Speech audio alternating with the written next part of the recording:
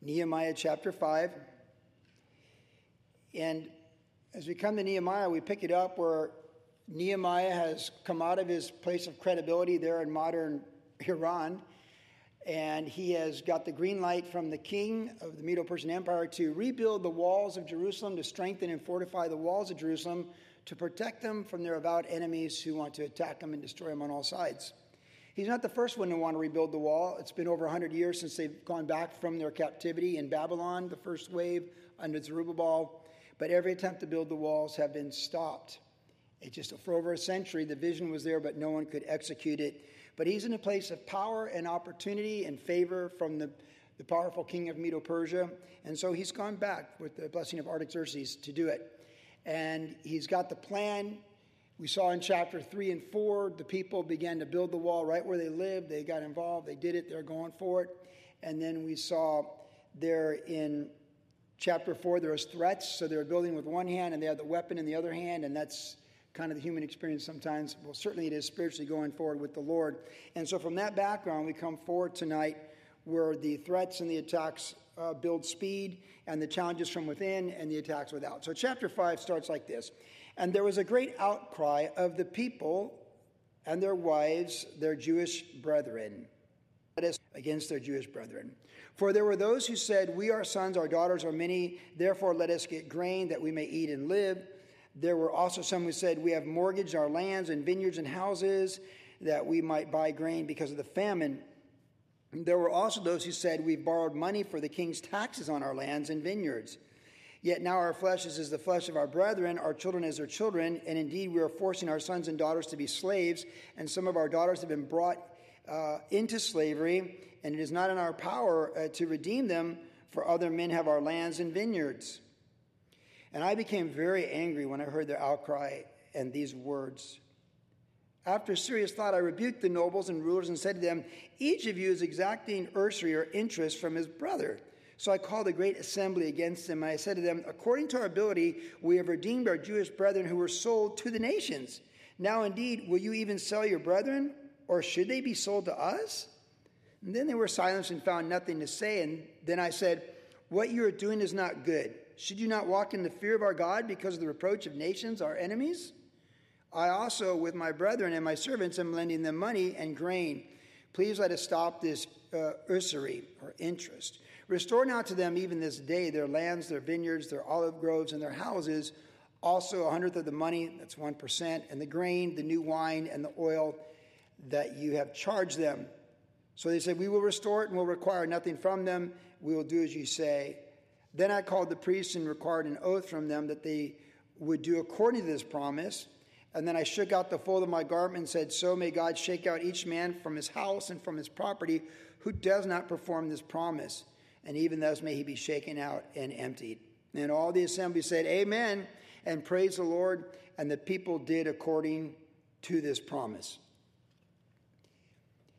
This chapter just kind of comes, it's sort of like out of nowhere to me. You know, the book has a flow. It's like I have a burden for the people. I pray for the people. God opens the door. I lead people back. We're going to start rebuilding. We're rebuilding. Hey, we got enemies outside the wall. We got to stand against them, but we're going to keep going forward. And then suddenly this whole thing arises with finances and financial crisis within the people of covenant. It just kind of really comes out of nowhere. It comes from left field. It mentions the famine. And it mentions hunger and food. And when you read commentaries about this from Bible expositors, you kind of get I even went to Vernon McGee today, you get a broad sweep of people and their opinions from different generations about the background to this story. But I've just tried to think of it in how we think in 2023 and things that we're going through, we've been through, economic challenges. And surely we can relate just in general to a lot of this. Yeah.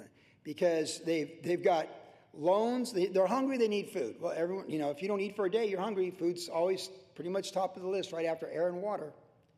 Food's important, and we know it's a driving force, physical hunger. But it just says that we need to get food out of nowhere. All of a sudden it's like there's contention within the people of God, the Jews, and they need food.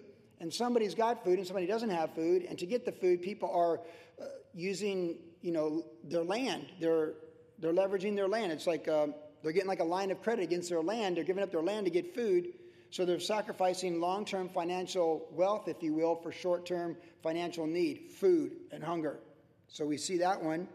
We also see that this is the worst case scenario, and it happens to people in America all the time. They're borrowing money to pay taxes.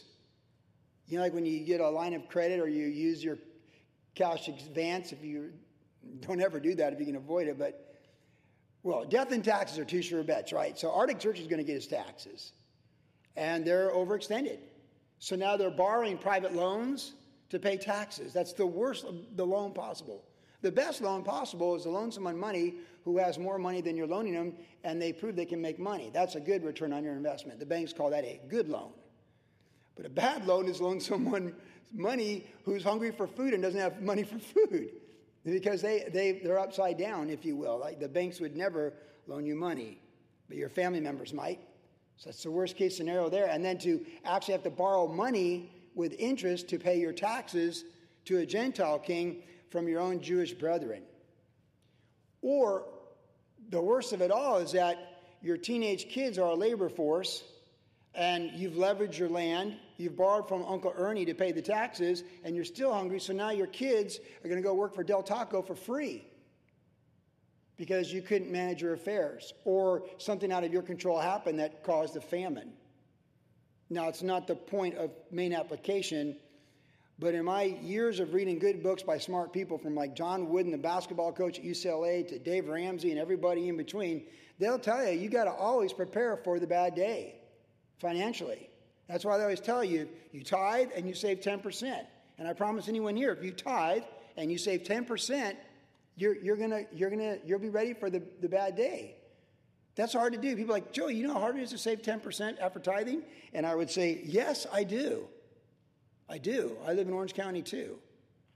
95% of people spend however much money they make every month. They get a raise, they just spend more money. You need to be the 5% that figures out how to tithe with faith and to save 10%.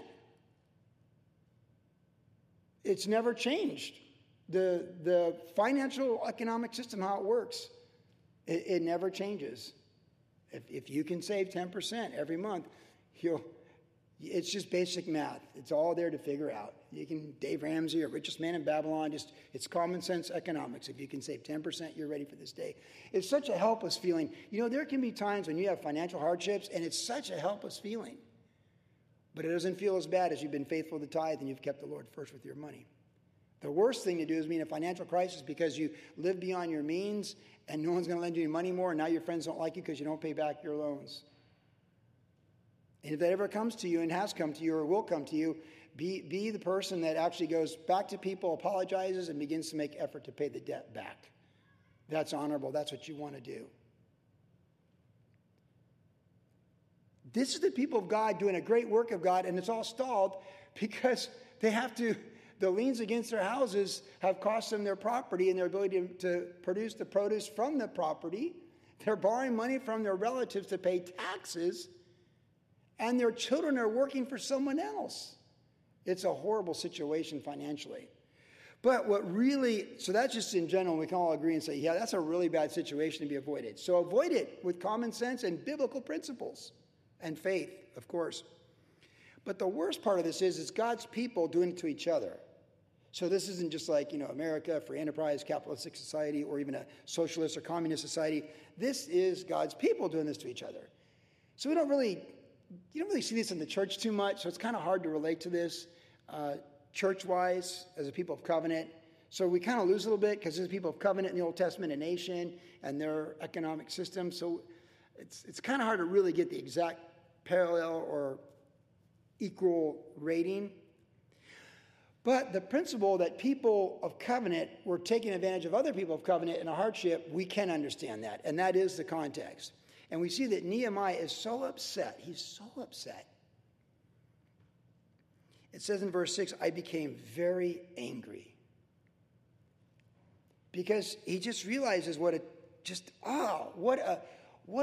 evil thing this is, and what a distraction it is for the very reason he's there and what they're doing.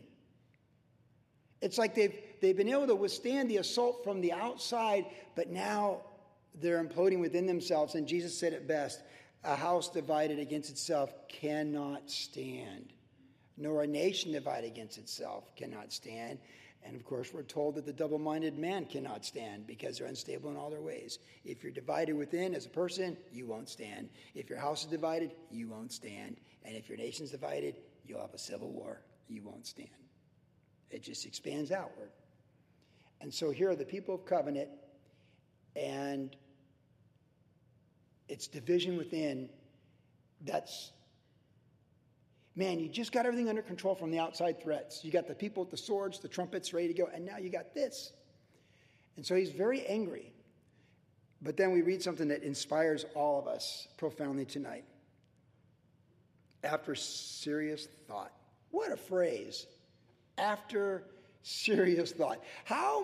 If you're 60 and you look back on your life and you look back on the worst things you ever did, couldn't you say, if you had just applied after serious thought? That's why I'm so big in my 60s on responding and not reacting. Reacting always gets me in trouble because it's emotional, it's knee-jerk, but responding, just thinking it through, considering the matter. He was furious. But before he did anything, he gave it serious thought. The higher the stakes on any major decision, the better it is to really think it through. And the more emotional and raw you feel on that decision, even so, the even more important it is to get past raw emotion and think it through. Because fact is God, his person, his promises, his character. Faith is in God, his person, his character, and his promises. And feelings comes after that. And it always goes bad when feelings usurp faith, because then you're pushing the panic mode, or even usurp facts, the facts of God. So you just completely unravel. So it's really important to slow it down and say, hey, let's just think this through. And so he did. And when we think about, okay, after serious thought, Joey, what do you think serious thought looks like for us, the Church of Jesus Christ in 2023? Well, it's still in your mind, making your mind be still.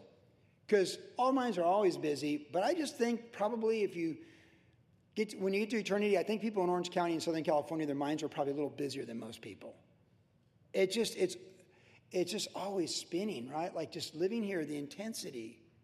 It's just always, the Bible says to be still and know that he's the Lord. We need to still our minds, slow it down. We need to get a hold of our emotions. We need to identify our emotions and realize, I'm really upset. How valid is this? Is this me upset, or is this the Holy Spirit grieved with me as well? And get a hold of your emotions. We need to read the Word. We need to think about the Word of God. We need to be still and meditate upon the Scriptures as how they would apply to a certain situation. Drama with people at work, drama with people in the family, drama with finances. We need to slow it down. This is a serious situation with division and with the people of God. And you got to slow it down and think of the Scriptures. Oh, how good it is for people to dwell together in unity, as the psalmist said. And we need to consider things of the past that we can learn from. Like, okay, in the past, in a similar situation, God was faithful, or I totally mishandled this, and learn from that. And then we also need to consider, what is the desired result that the Lord would want? Like, what would be the desired result to resolve this situation or go forward in this situation? What does equity and justice with the Lord look like in a given situation? What is the best possible results in a situation? And what are the options that most move us toward that? Now, that would apply in a lot of things with changing jobs, financial investments, right? Or just whatever. That would apply. But really, I have found that you can put things in three categories, or four. This looks like the best option. That stands out, obviously. This could be a second option. It could go that way. This third one seems far-fetched. But, I could see it would go that way. And the fourth option is anything other than the first three. So in my mind, I always keep it simple. I never have more than four options. I have A, B, C, and D is anything other than A and B, C, which seem most obvious. And like Pastor Chuck Smith used to say, more often than not, the best sense is common sense. More often than not, it is. Still, though, you got to give space for the Lord to say, we're going to do something really profound here. I actually do that with a lot of things, like even like the current events right now. I'm looking at Jerusalem Post, BBC, Fox, CNN. Well, the best case scenario would look like this. The worst case scenario would look like that. And I'm like, wow. Like that really is very, and some of you think that way, like this. Pastor Jeremy and I used to, when we had challenges in the church, would say, well, this is the best case scenario, this is the worst case scenario. And they tell you to do that in business. Face your worst case scenario and then come forward from it to disarm it and diffuse it so you're not going to have your worst case scenario catch you off guard. If you can anticipate what it is, you can prepare for it and come forward from it. So Pastor Jeremy and I would be like, well, when we confront this situation, if it goes well, it'll look like this. If it goes bad, it could look like this. When you give yourself serious thought, like Nehemiah did here, you're giving the Lord a chance to say, hey, look, catch your breath, think of what your options are, and begin to formulate a plan to go forward. Because with the Lord, it's always forward, right? Always forward with the Lord. Forward, onward, and upward. So in a serious situation where you're furious and angry about things, there's still a plan to go forward. It's never quit. Quitting is never the option. It's always grow and go forward. So you're just looking for, sometimes we say this is the best option of a lot of bad options. But if it's still the best option of all the unfavorable options, it's still the best option going forward. That's just how life works sometimes. So he gave it serious thought, and then he didn't just go and lash out at everybody. He gave it serious thought, and then he lashed out at everybody. It wasn't like random. He's not just, no. It's very deliberate and intentional. This is wrong. You need to make it right. This is how we make it right. And I'm going to believe you, but I'm going to hold you to a contract too. I'm going to hold you accountable to your words. So he had a plan of what needed to be done. He exhorted them to do it, and he had a plan to hold them accountable so they couldn't wiggle their way out of it. That's what happens when you slow things down and you're serious in your thoughts. You don't get pulled out of your lane. You know, it's like life can be like judo, pushing and pulling, right? You've always got your feet underneath you. When you're with the Lord's guiding you and you're not reactive, but you respond, you're always like, okay, they're pushing, I'm pulling, right? It's like that. But some people just start going like this and they're just reacting. The promises of God are not yes and no. They're yes and amen. So once we get the mind of the Lord, you're going to go forward with the Lord, and He's going to move those things around. That unresolvable Rubik's Cube of the situation, the dilemma that's brought great anger or grief or sorrow, slow it down. Give it serious thought. Give the Lord a chance to speak to you. Let the Word speak to you. Let the Spirit speak to you. Come up with a plan, the best plan possible, and take the next step forward. He was extremely successful. This is like a horrible situation. And they all said, we'll make it right. And they did. So good for them. What a happy ending. Verse 14. Moreover, there was a time that I was appointed to be their governor in the land of Judah from the 12th year until the 32nd year of King Artaxerxes, 12 years. Neither I nor my brother ate the governor's provisions, but the former governors who were before me laid burdens on the people and took from them bread and wine, besides 40 shekels of silver.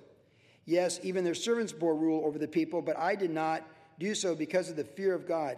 Indeed, I also continued the work of this wall, and we did not buy any land. All my servants were gathered there for the work. And at my table there were 150 Jews and rulers, besides those who came to us from the nations around us. Now that which was prepared daily was 1 ox and 6 choice sheep. Also fowl was prepared for me, and once every 10 days an abundance of all kinds of wine. Yet in spite of this, I did not demand the governor's provision, because the bondage was heavy on this people. Verse 19 is prayer. Remember me, my God, for good, according to all that I've done for this people. So he resolved the dispute and the conflict within the people. They agreed to it. His leadership, yet again, proven. And then we see him in a place of power where he can abuse that power. Oftentimes, power presents opportunity for abuse. And more often than not, most human beings abuse power when they were given that. Not all, but most. And he has even said those that came before him did, and he didn't. He didn't do that. And we read there in verse 16 why he didn't. It says because of the fear of God, verse 15. Because of the fear of God. yet again reminded that the fear of the Lord is a powerful force of personal self-accountability. If we fear the Lord, that'll serve us well in our decision-making processes in the secret and the quiet place and in the public place. The fear of the Lord holds us accountable to ourselves. If we fear the Lord, we'll be governed by the Lord. We don't need a lot of governance from men or women over us, because there's no governance that's better than the governance of the Lord, fearing the Lord and his word guiding and governing your heart and your life, my heart and my life, our lives. We fear the Lord. When he reproved the leaders in the previous text we just read, it says that he said, should you not walk in the fear of our God? See, they did not fear the Lord, and they took advantage of other people because they had no fear of the Lord. They didn't fear the Lord's holiness, his character, his presence, his person, his kingdom, and the day of the Lord. They didn't fear it. Their faith didn't. Real faith fears the Lord in a good way. Our Father art in heaven, hallowed be your name. We need to see Jesus holding the scroll of title deed of earth in Revelation 5. We need to see the Father in full glory in Revelation 4 with the 4 living creatures and the 24 elders. Like, we need to see the day of the Lord. We need to see, like, Jesus coming for us and use that as a restraint against evil and taking advantage of other people. See, how he could have exploited those financial opportunities, they just stand out to us. He could have exploited for real wealth. The real wealth was gold and silver, right? He said they took silver coins. They took food. What do you really need in a crisis? Food. What's the commodity of every culture in human history? Gold and silver. Precious metals, always. Hey, soon as Israel gets attacked, gold goes up 100 an ounce in one day. Human beings flee to things in crisis that they trust. And 2 things people always trust in human history is food and precious metals. Never fails. There's good gold in Genesis 2, and there's streets of gold in Revelation 22. And that's just the way it is. There's something in us. I tell people gold's the currency of eternity. Why do the Chinese and Russia, all these countries want gold right now? You can't really do anything with gold, but somehow we have this equation of value to it in the human experience. Nehemiah, he could have taxed the people and taken gold, long-term wealth gold, coins, precious metal coins. He could have taken them for himself and for the people he loved, his posse, his family, his extended friends and family. But he didn't. He could have taken all that food, but he didn't.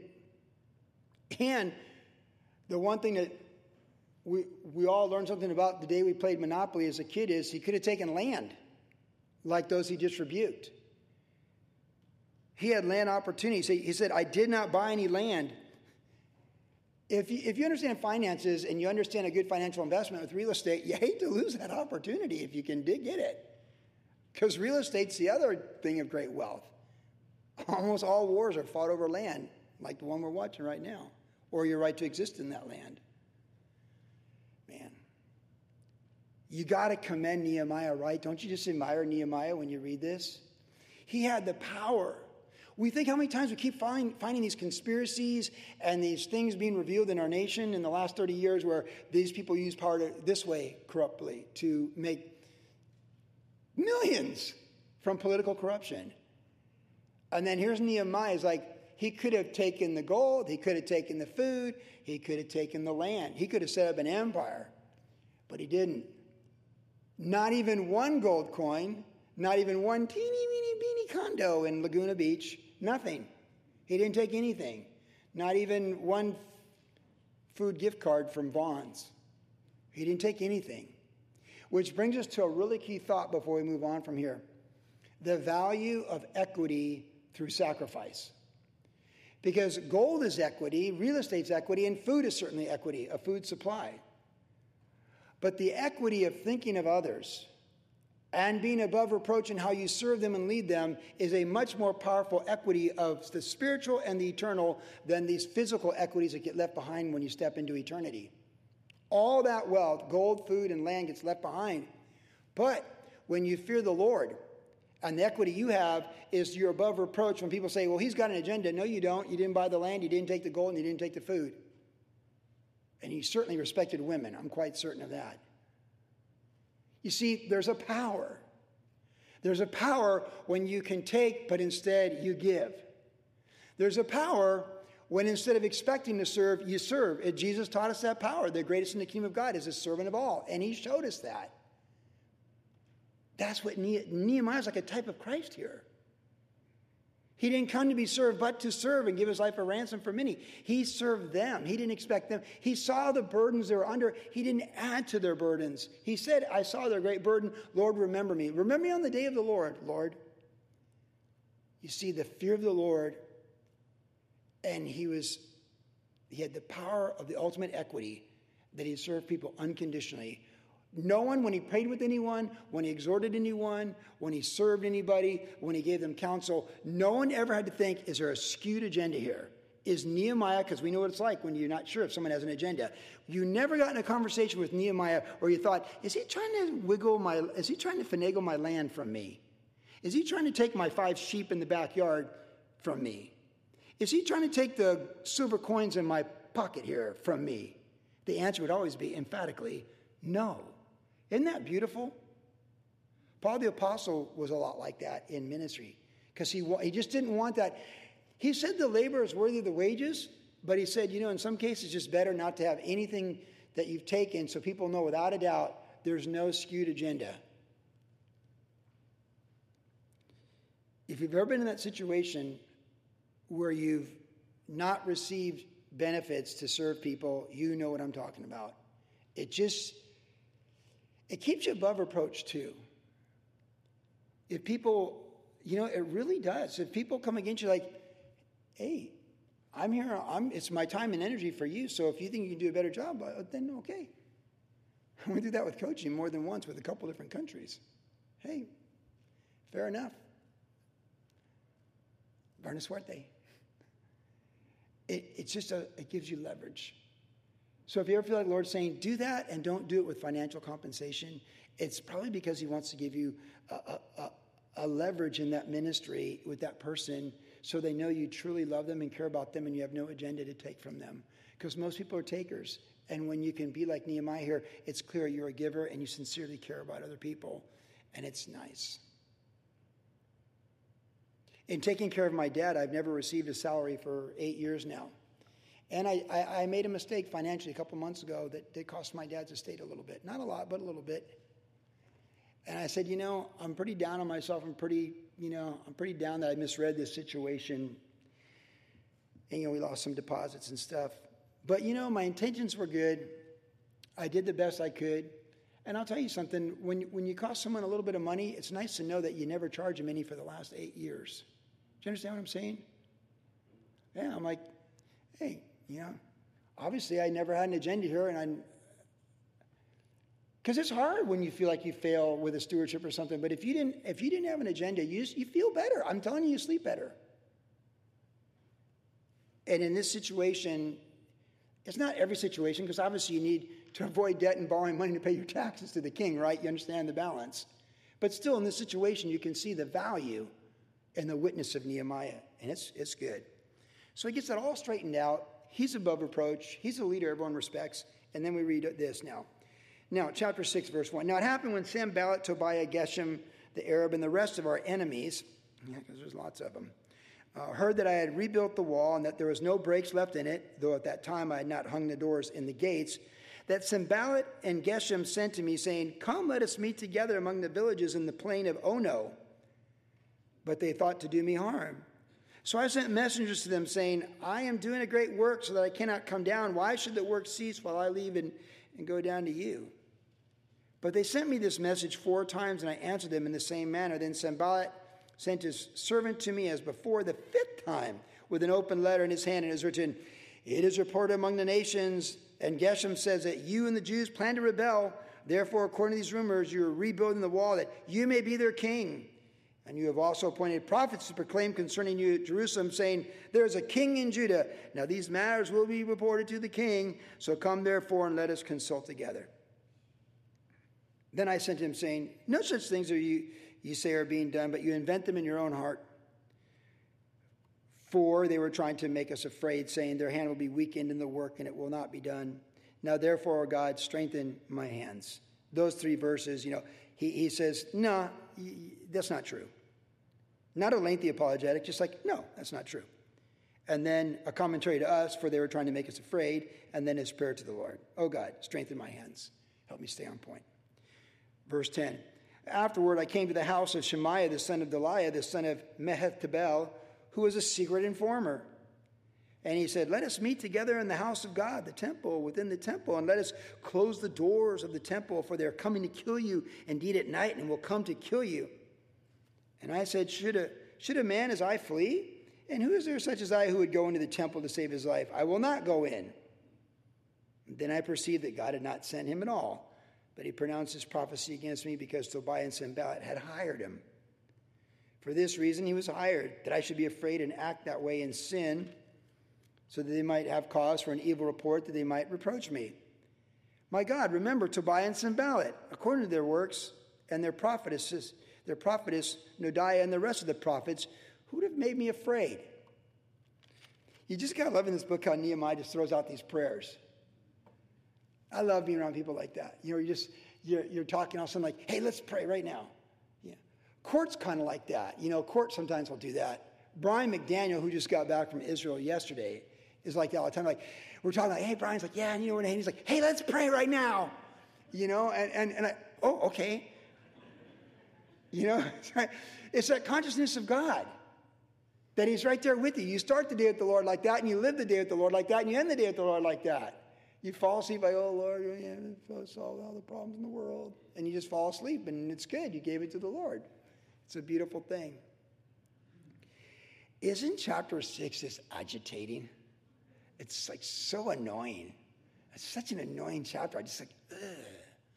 Like it's like I read this, it's like, oh, you know, conspiracies, hired people, and just crafty, evil people doing evil, crafty people stuff.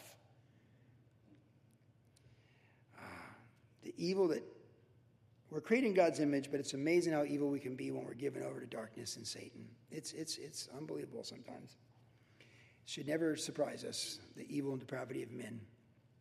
But still, I suppose in a spirit of innocence, we would still want to be surprised by evil and not be that numb to it.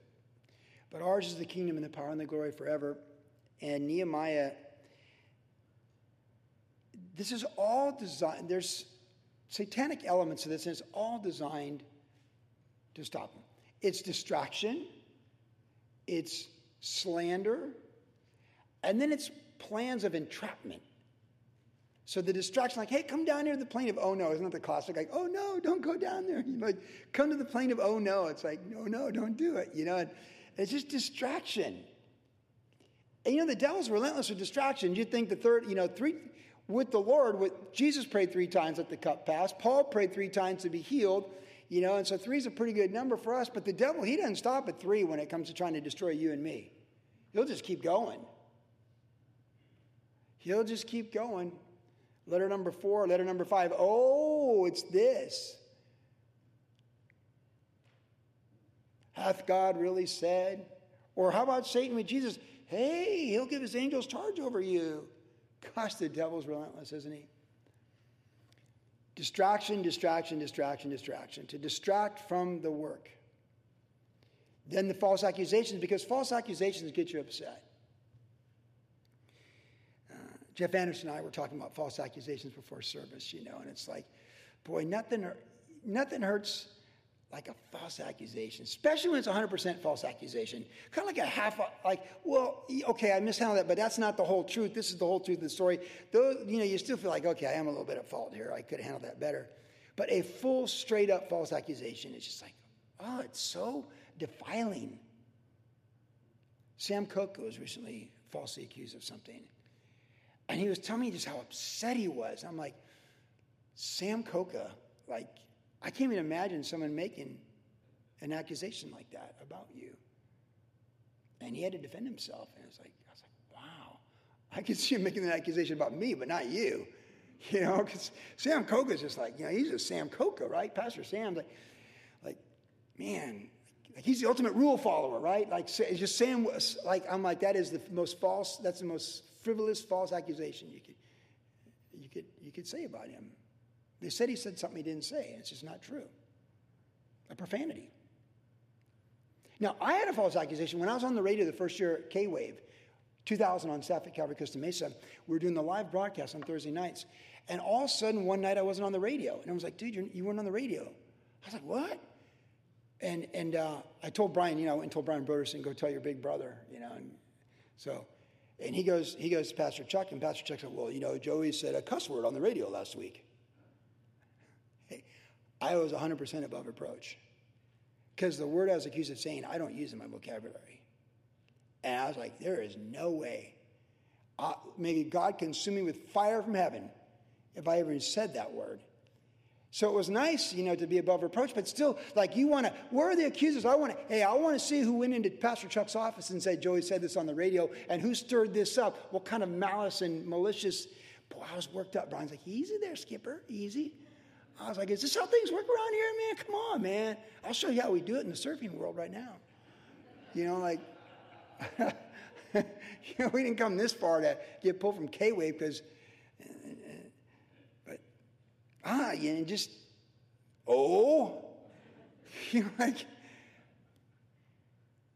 this is the way it goes, right? You've all had false accusations. They hurt. They're designed to hurt. Think how it was for Paul, the apostle, who loved the Lord, knew the law of God better than anyone, to be accused of coming against God's law. When they attacked him, the whole frenzy in Jerusalem, he teaches against the law. And he did not teach against the law. Can you imagine how much that hurt Paul? Man, that would have really hurt. False accusations are designed to really hurt. And they're designed to get you off your game.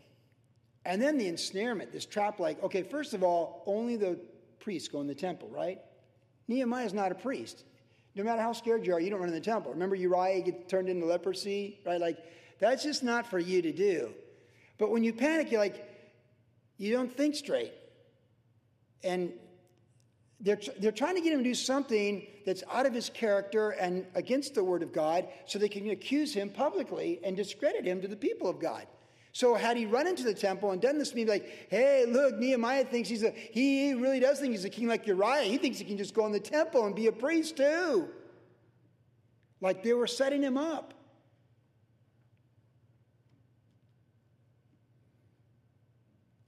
Man, sometimes you get set up. It's the worst. That's why you learn to be above reproach and not make foolish mistakes. Pastor Chuck tells the story, right, where the guy said, I want to meet with you and talk with you. And Kay's like, don't meet with that man. He's going to threaten you with a gun. Don't meet with that man. He's going to threaten you with a gun. Oh, Kay and all, And Chuck goes out to the car, meet with the guy. First thing he does is pull a gun out and point it straight at Chuck's head. It was a trap. And Chuck passed that test. But you wonder, was it Kay's prayers or the Lord's mercy or all the above that he wasn't shot right there? Because, a lot of people shoot the pastor in marriage disputes, if you didn't know that. They blame the pastors, as the people do.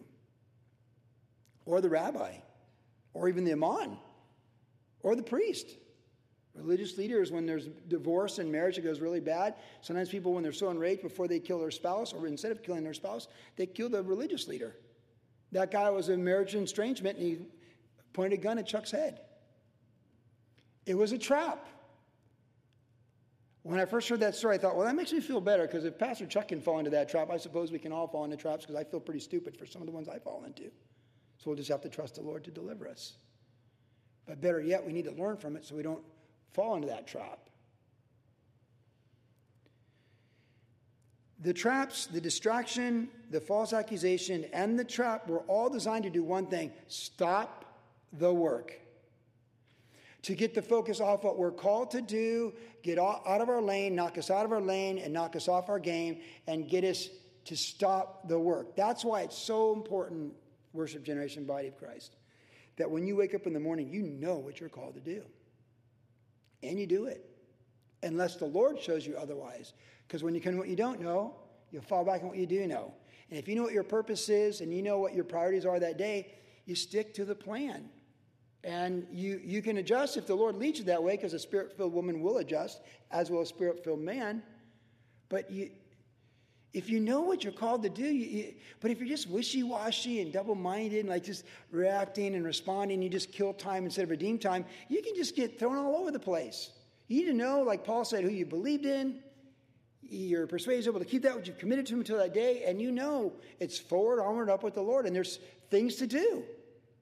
There's work to be done. We're his workmanship, and there's a great work. I'm doing a great work. I can't leave it. Oh, you think it's a great work? Anything God's calling you to do and me to do, it's a great work. That's why we're alive. So do the work and don't let false accusations, traps, and ensnarement and all these things work against us. We need to, well, I love what he said here in verse 3. Why should the work cease and leave and go down to you? If you just react like to try and put out every brush fire, or that's not true, I would never say I'm going to be the king. You're just reacting. You need to respond. Hey, that's in your own head. And we know why you're doing this. And Lord, it's yours. Deal with it. See, he stayed on purpose. Why should the work cease and leave go down to you? So this person, this attack is going to usurp the work of God in your life. Don't let that happen. Stay on point. Stay on target. And then he said in verse 11, who am I that when I go in the temple to save his life? I will not go in. Why did he not go in? Because he already had established convictions of his character that he wouldn't cross that line. See, when the devil's trying to distract the work and get you to cross a line and get out of your normal flow of how you think and react and respond, it's a test of your character. But if your character's already established that you would never cross that line, you won't cross that line. You would never cross that line. Like Joseph in Egypt or Daniel in Babylon. If you purpose in your heart that you're not going to defile yourself that way, you won't cross that line no matter how it suddenly comes upon you. You see, character and clarity are a firm foundation to stay on point with the Lord and what he's called you to do. Against the false accusations and distractions and the ensnarements. Because the devil's working all three in our lives. So character, clarity. Hey, I don't know what these guys mean by going on the temple, but I know one thing. I'm never setting foot in the temple because I'm not a Levite. And that's that. Those firm convictions, they go a long way. Now we're almost done. Verse 15. So the wall was finished on the 25th day of Elul in 52 days. And it happened when all of our enemies heard of it, all the nations around us saw these things, that they were disheartened in their own eyes, for they perceived that this work was done by our God. Also in those days, the nobles of Judah sent many letters to Tobiah, and the letters of Tobiah came to them, for many in Judah were pledged to him because he was a son-in-law of Shechaniah, the son of Ara. His son Jehohanan had married the daughter of, man, this is like a soap opera, Meshullam, the son of Barakiah. Also, they reported his good deeds before me and reported my words to him. Tobiah sent letters to frighten me. It just wasn't going to end, was it? I mean, let's be honest. When you have people like this and events like this, you just want to quit your job and start over. You just want to sell your house and just move to a new neighborhood. But you find out people like this are everywhere. And apart from not wanting to be this person, you can't let this person, these type of people, stop you from keep going forward. The wall was done. It's a beautiful thing. He did it in 52 days, what people couldn't do for 100 years in a century. But in the end, these people are still there. They're just, man, as long as they're alive, they're going to be doing this. They're going to be trying to wreck you, wreck your calling, use some of your power to take advantage of other people, because in the end of the book, that's what happens. See, you neglect power so they can seize your power. These people, they're just like that. But life is so short. So I just remind us all, life is a vapor. Sanballat and Tobiah, they just exist for a vapor. But you making good decisions with character and clarity with the Lord, staying on point to do the job, finish the job entrusted to you, man, that's for all eternity. That's fruit for eternity. And like I said last week, Sanballat and Tobiah don't go to where we're going. And it's too bad for them. And, it's too bad for them. But we're self-determined. If they choose to be this way and they can only think small-minded for temporal and stealing and taking. But we want to have a broad, big mind with the kingdom, big God, little problems. God's on the throne. He's got this. All things are working together for good. We're givers, not takers. And that's who we are. And by the way, once you finish a great work like this, what comes next? Another great work. Because we go from glory to glory. The success of finished work is just an upward spiral of one accomplishment after another, with your faith growing, your fruit growing, and getting closer to glory, and more like Jesus. Yes and amen.